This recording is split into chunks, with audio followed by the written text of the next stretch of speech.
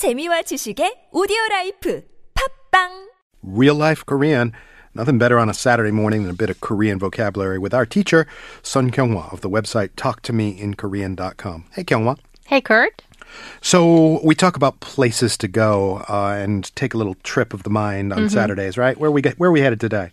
Today I'm going to talk about 주말농장. Ooh, I've been wanting to do that for years. Oh. You're talking about little patches Yes. that you can grow stuff in as a neighborhood community garden. That's right.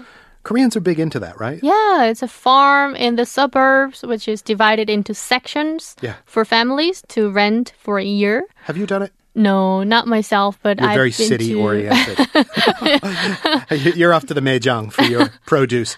Yeah, But, I've been to other families' 주말농장. Have you? Yeah. It sounds like a cool thing, just as an experience and as a family to do together. Yeah. All right, so what vocabulary do we derive from all of this? The word 농장 is usually used to refer to the farms or plantations where people grow crops or raise animals in order to sell them.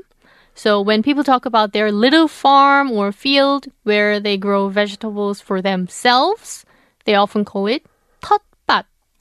That's exactly what I was going to ask you. I think we talked about garden this week, and what I meant to ask you was, if I have a little garden of tomatoes and herbs and stuff, is that a 텃밭? Yes.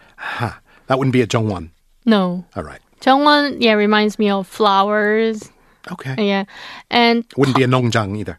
no.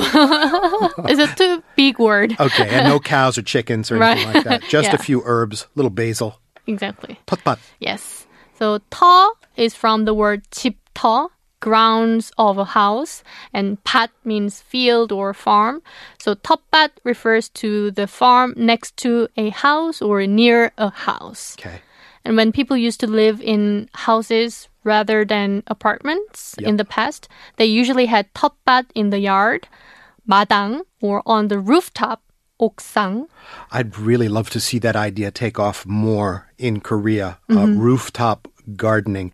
In fact, I talked with Matt Chung about that a number of weeks ago, and this whole concept of using the kind of outsourcing the rooftops of these giant buildings and letting either an amateur advanced gardener or some kind of company just use that space and distribute the products from it, the various vegetables and whatnot, to the residents sort of in an equal way, under some sort of subscription plan. I think, what's the word again? 옥상. Yeah, 옥상, rooftop. A rooftop, 옥상.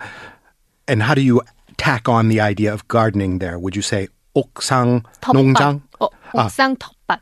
옥상 텃밭. 텃밭, yes. Okay. So people used to call it 텃밭, but now people's 텃밭 is not necessarily near their home, but they still call it 텃밭. And two of the most common vegetables that people grow are 상추, lettuce, and 깻잎, perilla leaf, which people usually eat with grilled meat like 삼겹살.